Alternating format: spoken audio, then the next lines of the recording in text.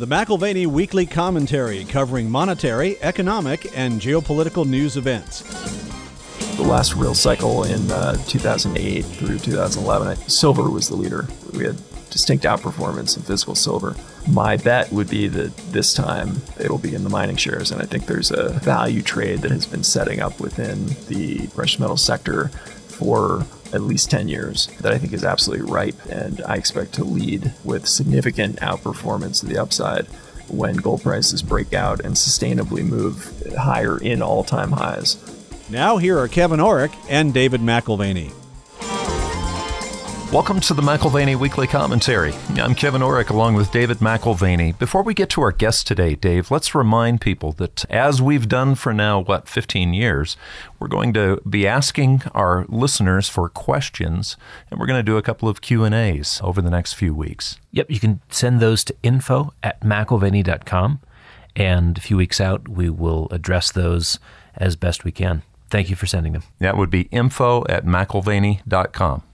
David, I've been looking forward to this. Often we repeat the things that Morgan said just minutes before we come into the studio, and Morgan has been such a great addition to the team. We have a midweek meeting in the office, and we go around through the various departments, and there's different comments. Sometimes it's housekeeping, sometimes it's sort of what's going on within the markets.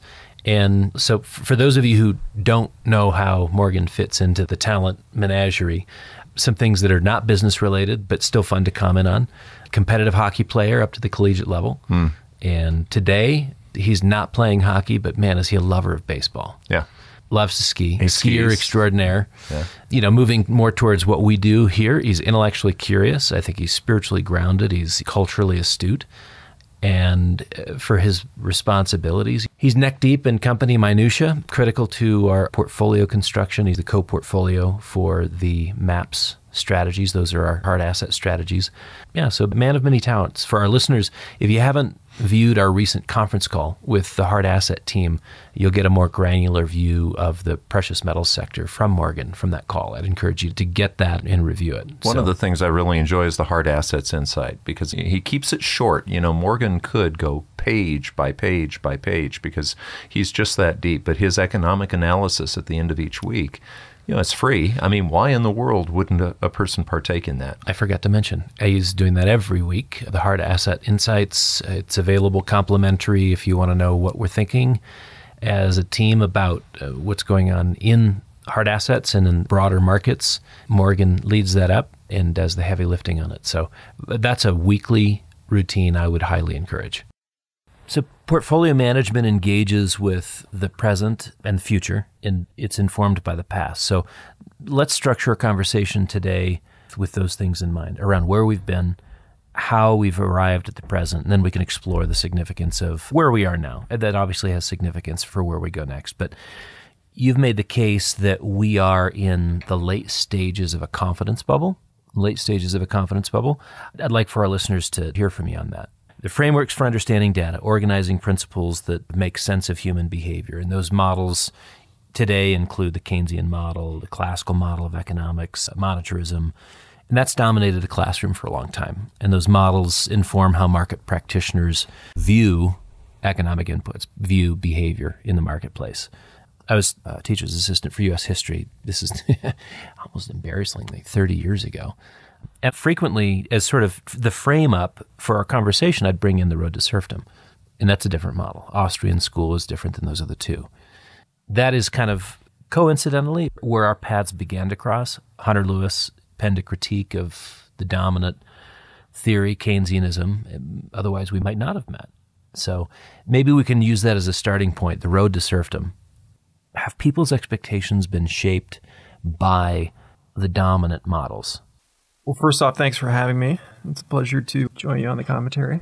So you mentioned Road to Serfdom, and I'm a sympathetic Austrian in terms of my economic viewpoint. But actually, I think when it comes to Road to Serfdom, what I would point out is not so much the economics of his treaty, but rather I think he made a point in the introduction of Road to Serfdom that is crucial to understanding at least a significant portion of how this policy ball got rolling and where we find ourselves today. So in Road to Serfdom, Hayek observed that classical liberalism, not to be confused with modern liberalism, essentially free market economics was a profound breakthrough in terms of delivering wealth creation and increased living standards.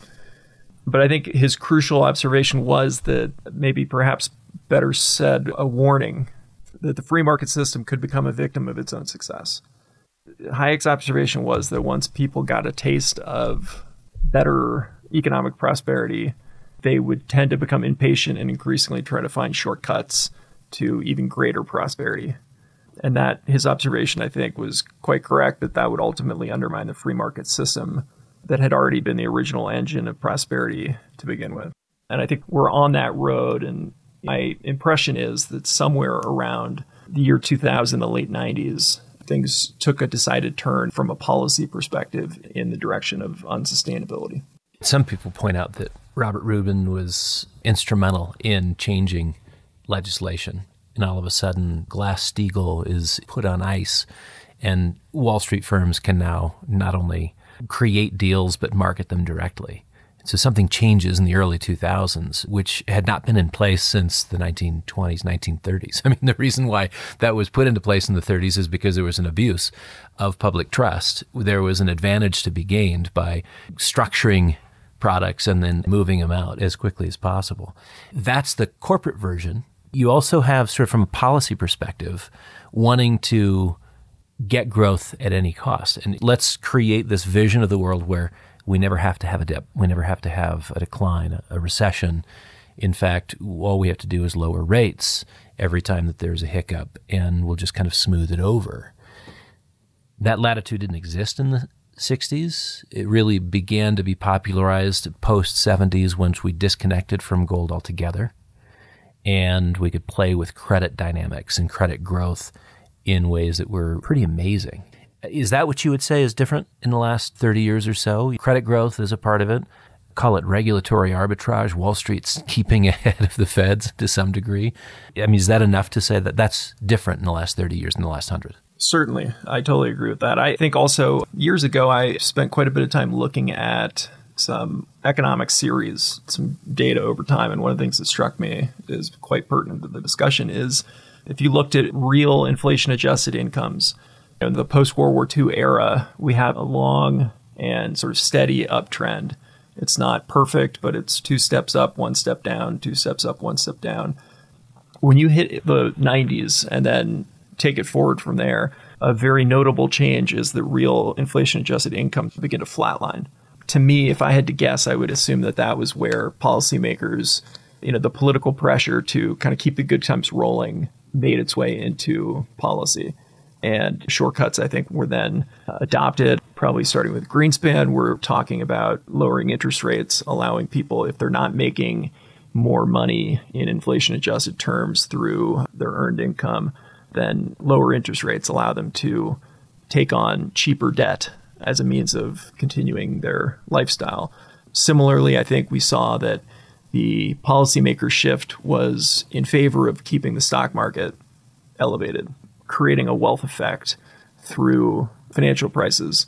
At the same time, you've got that inflation-adjusted income beginning to flatline. Very conveniently, you've got an expansion of globalization. So China enters the WTO early in the 2000s, and all of a sudden essentially have something that is subsidizing a flat income. You feel wealthier when you can buy more stuff. Even if there is an implicit inflationism, there's a deflationary impact to goods being delivered because of cheap manufacturing overseas. So globalization takes off and offsets what is a significant implicit inflationism coming from policies. We basically got to ignore it for the better part of 2 decades. Maybe we can come back to that later in terms of now the benefits of globalization being undone, but maybe, for a little bit later. The economic growth being in lockstep with credit growth, I mean, this seems to be the trend. Is that the case, that this is just sort of the new unhealthy dependency? Unhealthy is an important word there. I think it is unhealthy, and I think that idea of sort of slowly killing the golden goose is part of what we're discussing here. Good intentions are not the issue here. I'm not going to suppose that policymakers had anything but good intentions, but unfortunately, if you abandon free market principles to conjure a desired state, you're not letting the free market speak, and ultimately you're going to create problems that will interfere with the functioning of that system in the long term. So I think that's what we are running into. And I think that it's no coincidence that, for example, gold, which by my framework, when we abandoned the gold standard, we adopted the Fed standard. By my way of thinking about things in that new environment, gold immediately became financial insurance against policy unsustainability and policy malpractice, broadly put. And it's no coincidence that when Greenspan started to take on more of an activist central banker approach, that gold bottomed in 2000, and we've seen the price of financial insurance steadily increase in a bull market that hasn't relented since. So to me, that's a great confirming indicator that we sort of crossed the Rubicon in early 2000, late 90s from a policy perspective, and that the market, particularly the gold market, interpreted that as the start of an unsustainable path that ultimately was going to end poorly. And the question is, how long is it going to take, and how is this going to play out? So it seems like there's a couple of biases that are in the market today. If you have, from a policy perspective, the desire to keep things in a Goldilocks state, you could argue the bias is for lower interest rates. If you're going to have credit growth as a part of the system growth, economic growth, then interest rates and the accommodation on the interest component side is pretty critical. But it seems to the degree that you've had that bias lower in interest rates, that is the pricing bias higher for gold. As we've begun to experiment with the lower bound, and of course the last year or two, we've had this interest rate shock. So, I mean, kind of create a little carve out as policymakers try to fight inflation. We're going back here 20, 25 years. If the bias lower over that period of time has been to accommodate an increased quantity of debt, and that debt increases the total economic activity, it's no surprise, is it, that the bias higher in price for gold is indicative of, yeah, you can take on more debt, you can do this, but you are creating something that is less stable with time. Right. But I think that the fireworks have yet to begin, really, in the gold market. I still think that we're in the late innings towards a breakout. I think gold has been tracking an unsustainable situation. And when I talk about the late stages of a confidence bubble, my thinking is that when that confidence bubble breaks, that's when gold as financial insurance will really get moving. And I think there's a lot of reasons for that in terms of the amount of money right now that is locked in legacy positions within the bond market, within financial assets, that makes sense in the confines of a confidence bubble when investors have confidence in continuity of the same assets that have performed well over the last couple decades, continuing to perform well because they have unfailing confidence in policymakers' ability to continue to deliver that Goldilocks environment. When that confidence breaks down, which I think inherently the unsustainability of current policy ensures will happen at some point, the question being when and how. But when that confidence bubble breaks, I think there's going to be a great reaction in terms of the current positioning of assets and a reallocation in light of a new environment and a new reality. Central banks seem to have been leading in that regard, with Western investors being sort of the laggers in that respect. You know, you mentioned innings and being in the later innings. I can't help but think of a cultural reference for where we're at. Could you have 20 years ago conceived of a baseball player being paid $700 million for his talent? I mean, it's remarkable. The fact that it's a Japanese player and he's willing to receive the lion's share of that compensation 20 or 30 years out on a delayed basis, which is just fascinating to me, because implicit to the Japanese model of economics is we're not going to worry about inflation. We're not going to worry about purchasing power. I'm happy to take the money tomorrow instead of today. You know, kind of the opposite of Warren Buffett running Geico. I'll take the money today, invest it today, and we'll pay off our obligations, our debt and liabilities, in cheaper and cheaper currency. I thought it was fascinating. Speaking of innings, $700 million. Yeah, it's a lot of money. I'm saddened that the Yankees didn't get Ohtani, but hey, what are we going to do? Pay up. That's right. Make it a cool billion. No, I can't complain. I'm happy we got Juan Soto. So okay, paid a fair chunk of change, or at least in prospects and players in their trade. So if the shift in monetary policy specifically is ultimately unstable, it sounds like Minsky's views tie into your thinking quite well. The notion of an instability thesis, and yeah, your thoughts on Minsky? So first, let me back up. And when we're talking about unsustainability, let me first sort of define what I'm talking about when I speak about Goldilocks. To me, that's an environment which can be thought of as some form of policy equilibrium that results in maintaining a simultaneous combination of economic growth, low interest rates, low government interest expense, stable bond and currency markets, and low inflation.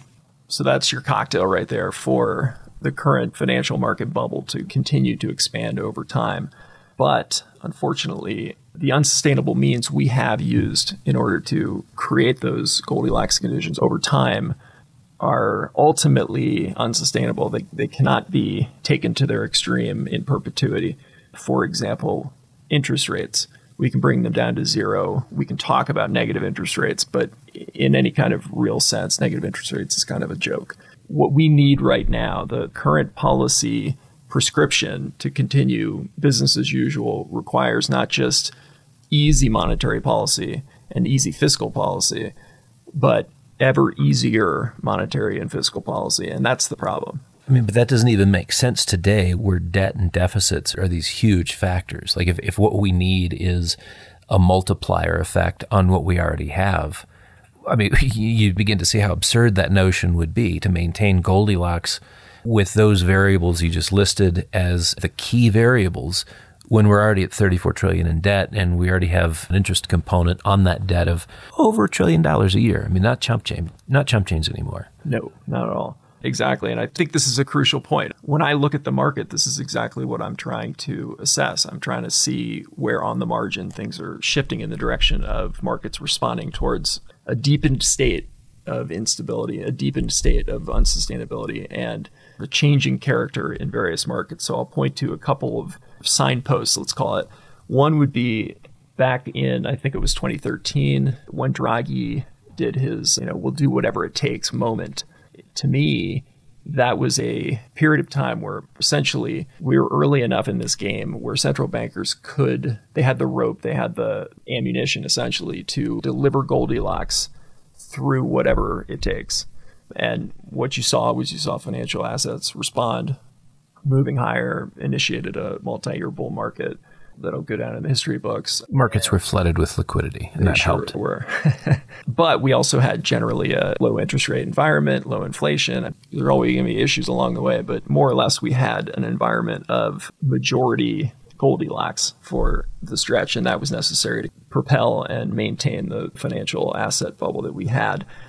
More recently, however, when we've had the post-COVID environment, we obviously saw debt and deficit spike. We saw inflation surge. Those were big hits to the Goldilocks thesis. And I think that Powell was charged with convincing the world that he had his own we'll do whatever it takes moment. And I think he was charged with convincing the world that he could and we could pull it off and essentially return to a Goldilocks environment. What we're seeing, if we look closely and sort of look at the margin, I think we're seeing some key markets respond very differently today than they did back then, which I think is a good indication that we are, I don't know what inning we're in, but if we were in the 5th or the 6th inning before, I think maybe it's becoming clear we're in the 8th or the 9th now. And one of those would be gold. As financial insurance, when Draghi had his we'll do whatever it takes moment, we saw gold drop in half and essentially descend into a cyclical bear market for multiple years.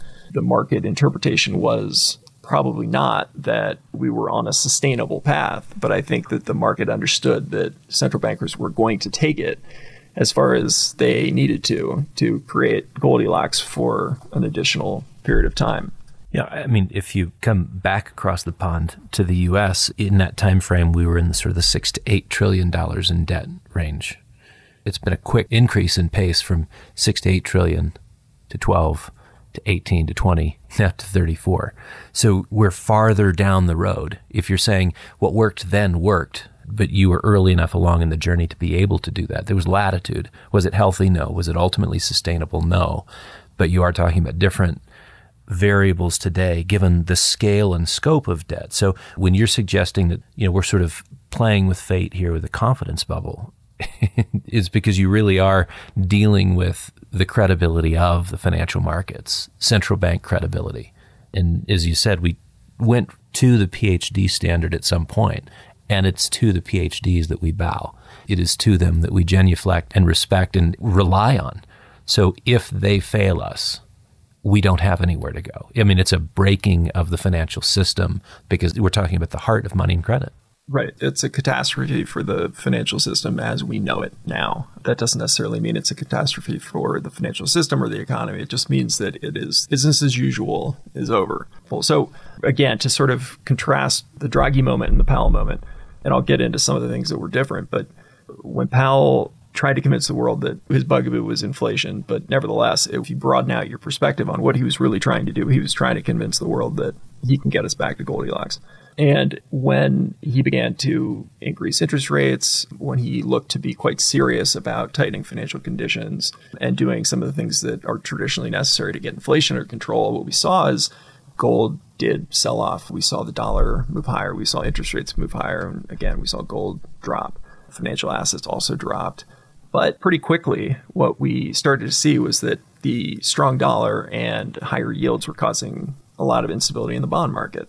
And it wasn't very long after that that talk of the end of the rate hike cycle started to materialize. The dollar, there was a lot of liquidity that the Treasury General Fund was injecting into the market. So it was taking the edge off dollar strength.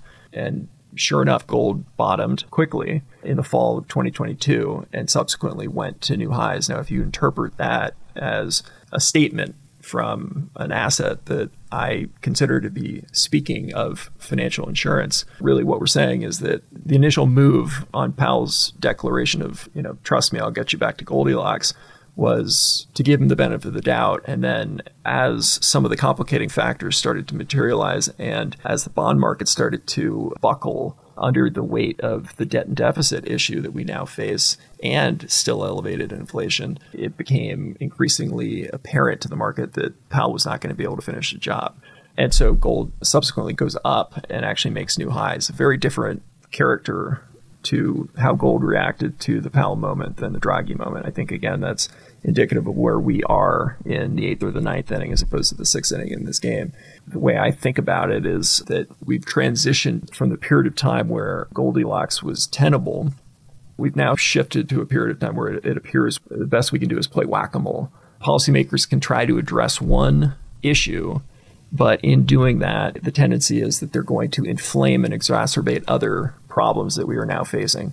So right now, the government is spending a ton of deficit spending on GDP growth, essentially. So government spending is 25% of GDP. It's growing at one of the fastest paces we've seen in history, and it's keeping GDP growth fairly strong. Again, this is unsustainability in action. If we continue to deficit spend at the rate we're spending, then we're going to fast track debt and deficit crisis. Well, so why haven't markets taken into account being on an unsustainable path? I guess to be fair, if gold is indicating that there are a subset of investors who see the unsustainability and prefer insuring, financial insurance through ounces, somebody sees it. But certainly not here in the United States. I mean, we've had net liquidations, $7 billion in liquidations from ETFs this year, an outflow, a move away from gold, huge confidence in the investor space, the AAII measure of investor enthusiasm, 19.6% bears, one of the lowest marks in 6 years. Enthusiasm for equities is there. How do you square that with being on an unsustainable path? Is it just, well, we'll just take care of it when we get there? We're not going to worry about it today. That's a tomorrow problem? Well, I think it's a tomorrow problem until the timeline shortens enough and the issue becomes acute enough. And again, my whole point is that I think that we are watching, and what I try to do is I try to watch the market reaction and gauge whether or not we're progressing towards a point where something has to give in terms of financial assets, recognizing the unsustainability of policy, recognizing that the era of Goldilocks is either over or very, very soon to be over. And we're nearing the point where markets have to react to that new reality.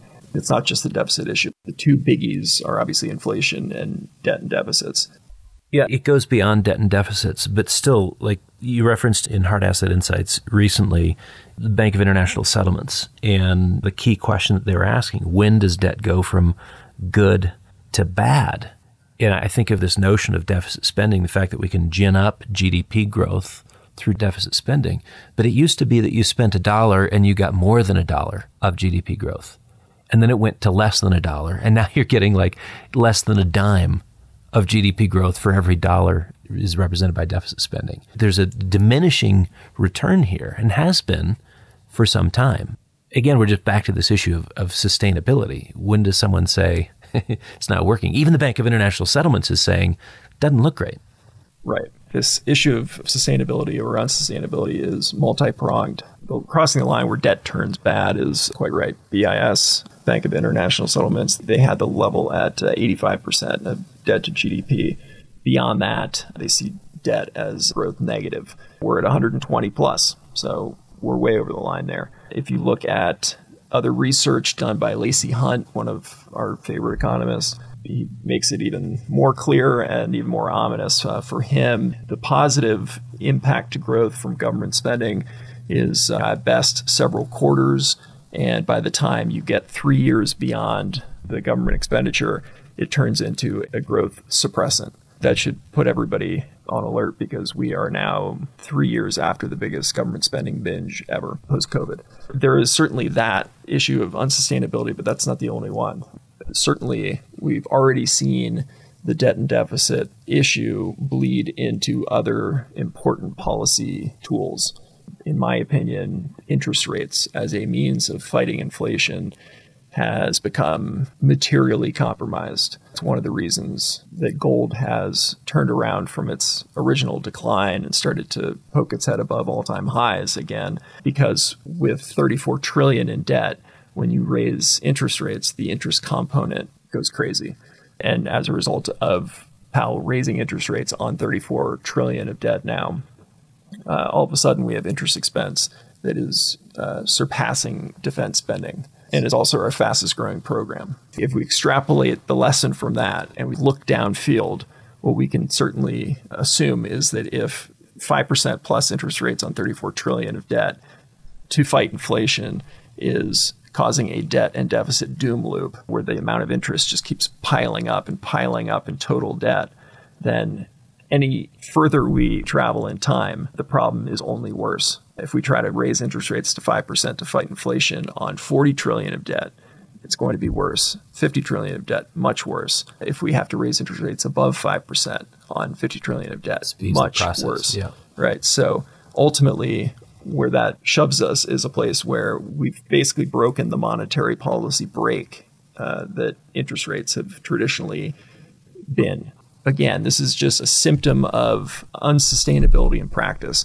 As we continue to pursue the policies that we have had in place for the last 20 years, their inherent unsustainability causes their own demise. So let's just do some if-then scenario analysis. Because, I mean, if that's not going to work, what are the choices? Lower rates are what the market would like. It certainly relieves tensions for corporations needing to roll over debt. If you're a leveraged speculator, paying less is always nice. You have margin loans at a smaller number or what have you. But what are the consequences? Lower rates, okay. Be careful what you wish for. Yeah, lower rates, great. It's great, except that it's going to reacquaint us with inflation. So we can do that. Again, this is whack-a-mole. We can address one problem at the expense of exacerbating other problems. So yeah, if we lower interest rates right now, we take the edge off of economic growth slowdown that we're facing. We take the edge off the debt and deficit doom loop. But we do it at the cost of very likely reaccelerating the inflation problem. And again, the inflation reaching 9% is what started this whole thing. And raising rates or leaving them elevated, more elevated than they have been in recent years, seems to exaggerate the fiscal crisis. Absolutely. Also, it's a big drag on the economy. What about the potential scenario of fiscal crisis and inflation simultaneously? I suppose that is heartwarming. No, I mean, if one had to look at the situation right now, you'd say that's probably the path that we appear to be on. It's a very frightening future to spend your way into an inflationary crack-up boom. It's not a world anybody wants to live in. So I hope policymakers would not travel too far down that plank, but anything's possible. As Dave continues to talk to Morgan Lewis about the economic picture, we want to remind our listeners to send questions for our questions and answer program to info@mcilvaney.com. info@mcilvaney.com. Just a few months ago, we were getting ready to do our quarterly review for clients, portfolio review, and we do this every quarter. 4 weeks out, 3 weeks out, 2 weeks out, 1 week out, we're looking at our notes and updating things. And even on that kind of a time frame, we were having to update our slides because the debt numbers were growing by 100 billion, another 100 billion. And it was funny, but not funny, how quickly we were out of date. Yeah, absolutely. I mean, I remember just having to constantly refresh the deck. So let's go back to BRICS. I mentioned earlier the benefit that we had from globalization was sort of a diminishment in the price consequences of inflationism. We were importing deflation through lower pricing of finished goods, and that helped for a long time. Now we've got something that's kind of interesting. Post-COVID, deglobalization is more of a trend, and that sort of underscores or buttresses this inflationary problem. Whether you're looking at inflation as a purely monetary phenomenon relating to monetary policy, here we've got input costs, which are going to be a factor, and fabricating costs, which are going to be a factor. What do you think about the input costs? What do you think about the BRICS and the fact that they control 75% of the world's hard assets, the global natural resources? How do you square these global transitions away from sort of a cohesive, let's just grow the pie and we'll all be better off, to now more of an isolationist, we got to take care of our own kind of mentality, with the BRICS controlling 75% of the world's natural resources and us having to figure out how to navigate a lower inflation world? We're not in control of the inputs, labor or resources. So it makes me think, Goldilocks, really? You can hope for it, but is that even tenable? There's a lot there. As far as inflation goes, there's no doubt in my mind that we have entered a new era of secularly higher inflation than what we were dealing with over the last 20 years. The question would be, how much more inflationary? Where do we settle as far as a new baseline on inflation? But all of the things you mentioned are factors. Some of them are speculative and some of them are less speculative. And I would just start with pointing out that, for one thing, the monetary policy that we have had for the last 20 years, where central banks have essentially tried to backstop financial assets in the pursuit of creating a sort of positive feedback loop between Goldilocks conditions and a positive wealth effect in markets. One of the side effects of that, again, back to unsustainability, one of the unwanted side effects of that is that money has been incentivized to invest in financial assets. It has a central bank backing, essentially. So what happens in that environment? Well, natural resources, real assets tend to be neglected. There's not so much of a central bank backing for, an oil project or a copper mine. So there's less CapEx put into the real world and into the real economy. And that, over time, has a very negative impact in terms of the supply side of global commodities. So in the West, we have underinvested chronically in hard assets. So we have a supply problem. And to your point, 75% of global natural resources being under the BRICS umbrella means that if they wish to, they can weaponize their holding of commodities. They can charge higher prices. They can create inflation if they wish to. So, I would call that more speculative. We don't know that they will do that, but we do know that our own policy is creating a vulnerability on our end on the inflation front.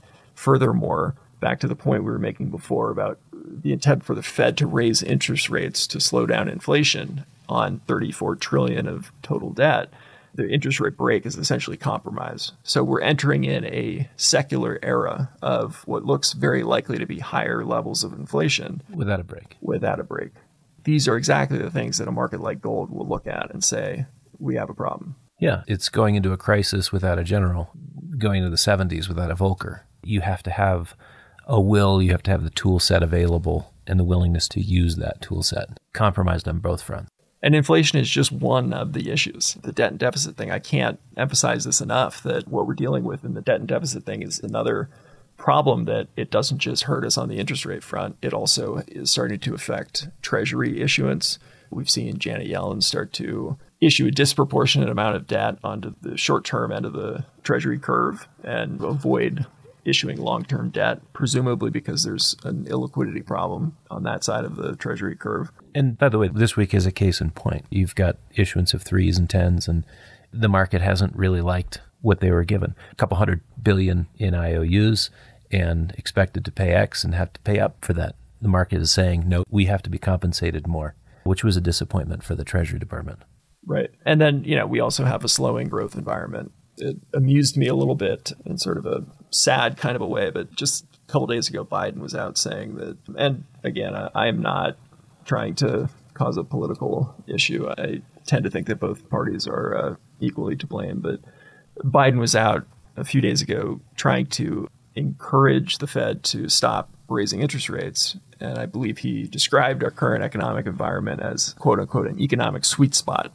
I think that's rather comical. If one takes a look at where we are economically, look at the leading indicators in the economy, and we've had the Conference Board's LEI, the lead economic index, in decline for 19 straight months. That's the third longest decline we've ever seen in the history of the leading indicator. And to this point, it may change, of course, but to this point, it's axiomatic. That kind of a decline in the LEI leads towards recession. Absolutely. Unless this time it's completely different. Yeah. We've only had, again, this is the third longest streak of a decline. It gets even worse, though. We've had 13 straight months where the decline has been to the point of actually reaching the threshold that the Conference Board calls the recession threshold. So you'd basically argue that the growth we saw in GDP, even though it was a super strong number, over 5%, you want to put an asterisk by that and say, yes, but look at the amount of government deficit spending that ginned that up. So certainly as a headline, it's impressive. But the reality is, and as you mentioned, going back to the BIS's numbers, 85% debt to GDP, and any growth that you think you're generating from the increase in debt is actually negative going forward, not positive. So you can feel good today. That's almost like shot of whiskey feel good. Yeah, wait for the hangover. Because that is now a part of the math equation. Right. That is the equation. If you look at the breakdown of the economy, 25%, maybe pushing towards 30% is government spending. That's booming. You look at the rest of the economy, the private sector, that's interest rates, that's struggling. That's struggling under higher rates. The leading indicators are telling us that the private economy, the private sector, is headed towards recession. And again, if you want to listen to the BIS and what they have to say about spending at this level of debt to GDP, if you want to look at Lacey Hunt's comment about the negative money multiplier of government spending after 3 years, what we have here is a private sector that we're going to need to fall back on that is headed very distinctly towards recession based on the leading indicators of the economy. The leading indicators have not been advertising recession for 1 or 2 months, but 13 straight months where the leading indicators have been below the historical recession threshold set by the Conference Board. And again, that's the third worst in history, and as far as the performance of the leading economy, and it's still deteriorating. By the time this whole thing is over, maybe it'll be the worst performance of the leading economy. We don't know yet. Okay, so to brass tacks, because we don't get paid for speculating around ideas, we do get paid for placing bets and having them on the right side of a trend. The market is positioned for a Goldilocks scenario. If you're looking at the equity market today, let's talk about asset allocation. And this is obviously a complex environment, but let's look at a long-term view and a short-term view, where the long-term, you could say that our approach has been to focus on hard asset exposures where there's still very good value to be found. Makes sense. Long-term could be tricky. Short-term. Just talk a little bit about asset allocation in the event that the Goldilocks scenario doesn't come to fruition. Financial assets appear to be priced very sympathetically with a future of perpetual Goldilocks. Does not seem at all likely to ultimately materialize. So you have to anticipate some serious vulnerability to the pricing structure within financial assets at the moment. Commodities are hard assets, can be broken down into several categories, but essentially the economically sensitive commodities, they have vulnerability. We don't exactly know how this cycle is going to play out, like we were trying to cover earlier. The number of avenues of unsustainability are numerous, and which one sort of manifests first and how it manifests will ultimately matter in terms of price performance in various assets. So if government spending cannot continue to prop up the economy and we slide into a recession, economic demand is going to take a hit, and economically sensitive commodities are likely to have a rough patch before ultimately, I think, a very positive trajectory going forward in the longer term. But given all of the uncertainty, I think you can settle on gold at the moment as an economically insensitive form of financial insurance, which I think plays perfectly with a moment where financial assets are still clinging to the notion that policymakers will manifest this bright and glorious future of Goldilocks. When that becomes increasingly obviously a figment of the market's imagination, I think you're going to see a scramble for financial insurance. And interestingly enough, I think we've seen a bit of a microcosm of that dynamic already play out, something we've talked about and we've seen in the futures market for gold. We've seen that the character of gold holders in the futures market has shifted over time. There's an analyst, Chris Rutherglen, that made me aware of this point back in 2020 or 2021. But looking at the futures market, it had always been the case for at least 10 years prior to COVID, where the sort of hot money hedge fund momentum trend following crowd would buy into gold or sell gold just based on price performance. They would buy strength, they would sell weakness, and it was little more than a momentum trade. What has happened since COVID is increasingly obvious unsustainability of government policy was increasingly on display with the response to COVID. And I think as a reaction, what you started to see was much more of the investor community step into the gold futures market. Now, I still think this is a small group of people, but I think we're talking about the sort of first movers who started to make the connection between unsustainable policy, the reaction to COVID, the problems that would come from that, the problems of either stopping what we got started with COVID or doubling down on more of the same unsustainability going forward. I think what you saw was that in the futures market, the tendency for the hot money traders to hold the majority of long futures contracts shifted towards stronger hands, shifted towards an actual investment cohort. We're talking about insurance companies, pension funds, family offices that started to step in. And rather than trade gold just as a financial instrument that was either falling or rising and needed to be traded, these were actually investors that were buying on the thesis of I think, policy unsustainability.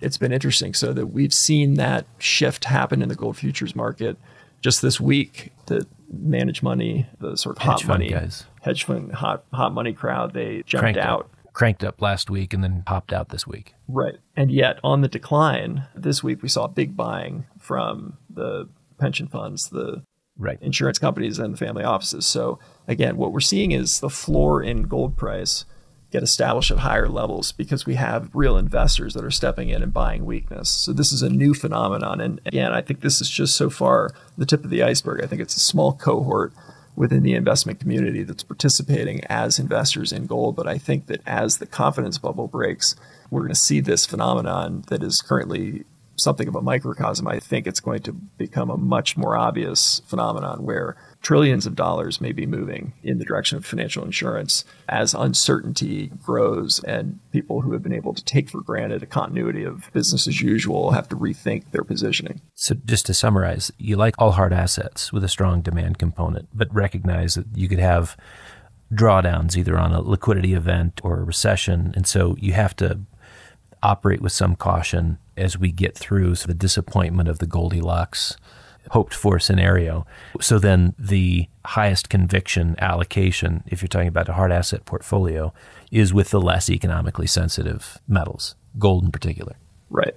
I think so, because if we have a liquidity event, if we have a deep recession or anything like that, I think gold will suffer to some extent, but it'll be shorter and more mild. The economically sensitive commodities will be damaged for longer and deeper. And then I also think that the safe haven properties of gold in that environment and gold in light of what would likely be a government response to a recession, an inflationary response, I think gold would, in short order, move appreciably higher in that environment. So there's some downside risk to it, but I think it's the most immunized. And then if we don't have a recession, I still think that probably means that we're looking at government spending and inflationary environment in which I think gold will do very well in that environment as well. Okay, so if gold's a highly relevant allocation, then the case for mining stocks as a trade may improve. maybe that needs a few qualifications. But when it's game on for the physical metals, mining stocks can be interesting.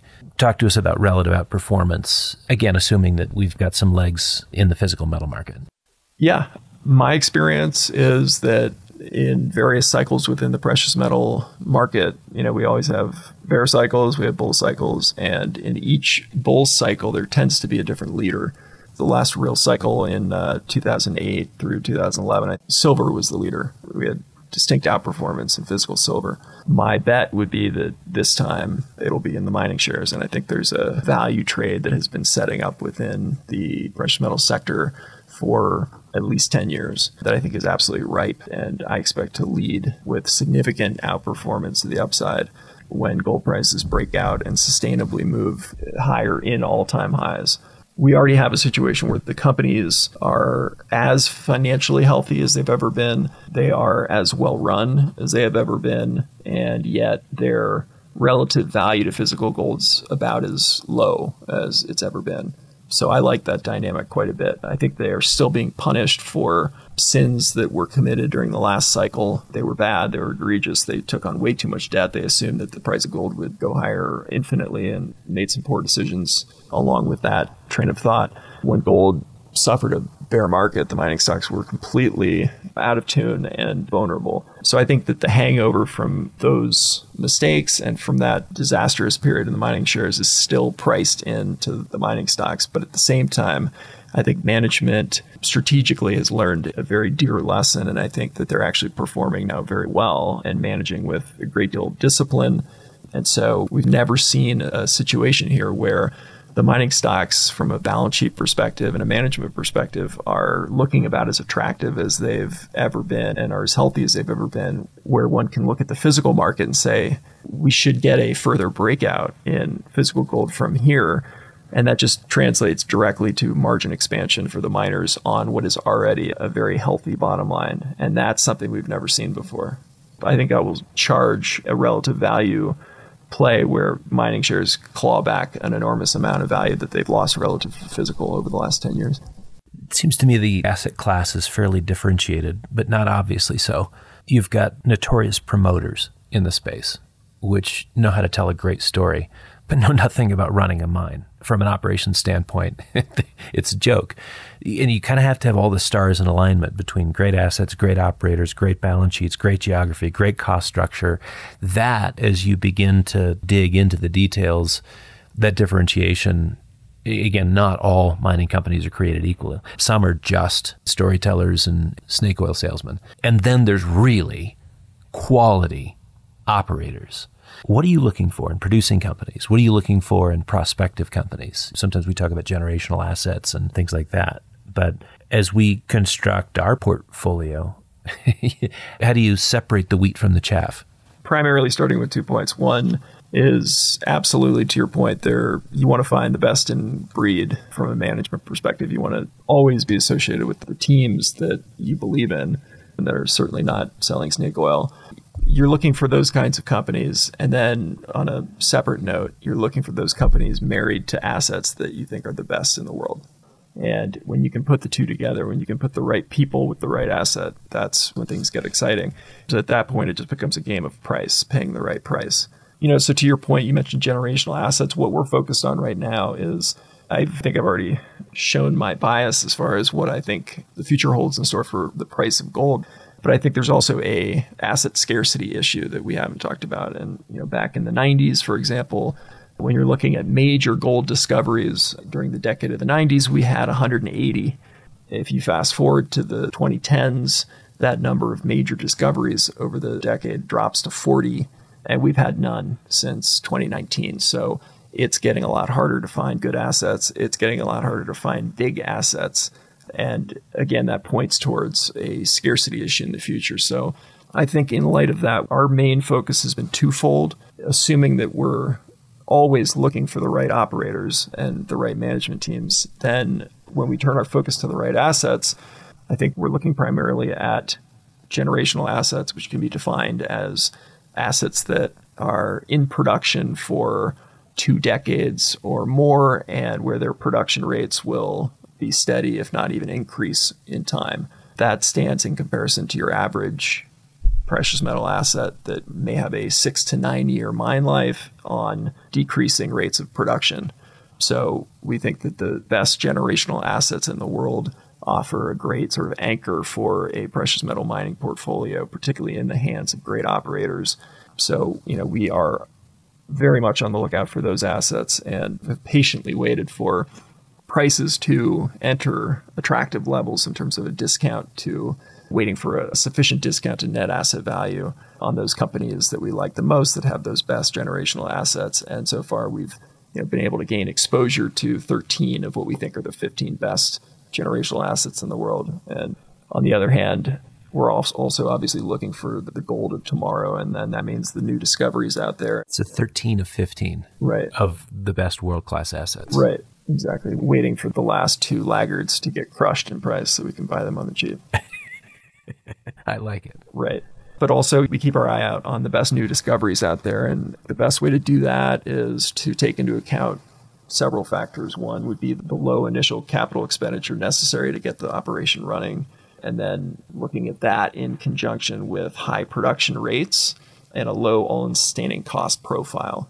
And the new discovery assets that are out there in the world that rank best on those criterion are very interesting in a world of increased resource scarcity going forward. So we've identified what we think are 22 of the best, and to date managed to get exposure either through royalty agreements or outright ownership of the controlling company of 17 of those 22. So 17 of the 22 best prospective mines in the world. You're taking into account geography and likelihood of coming to market with those ounces, not just stuff that is really intriguing, but unaccessible. Comes to mind the Pebble Project, unbelievable copper and gold discovery, not coming to market. Why? The environmental lobby has said no, not only no, but hell no. So it doesn't matter that there's millions of ounces and potentially billions of tons. Good luck. So you're talking about 17 of the 22 which are feasible, which are in motion coming towards production. Yeah, always. There are instances where an asset will be perhaps priced for not getting approval, where the market is skeptical that environmental problems will arise or something like that. If we disagree with that, that would be one thing. But generally speaking, we're talking purely about assets that we think have a pretty straightforward path to production. Comes to mind that there was a time in life where you spent a lot of time on the ice. And I did too, just an earlier period of life. I played for the Mini Mites, practiced at the DU Ice Arena. We were the halftime entertainment, little grommets tripping over each other. I decided since I couldn't skate, I'd play goalie.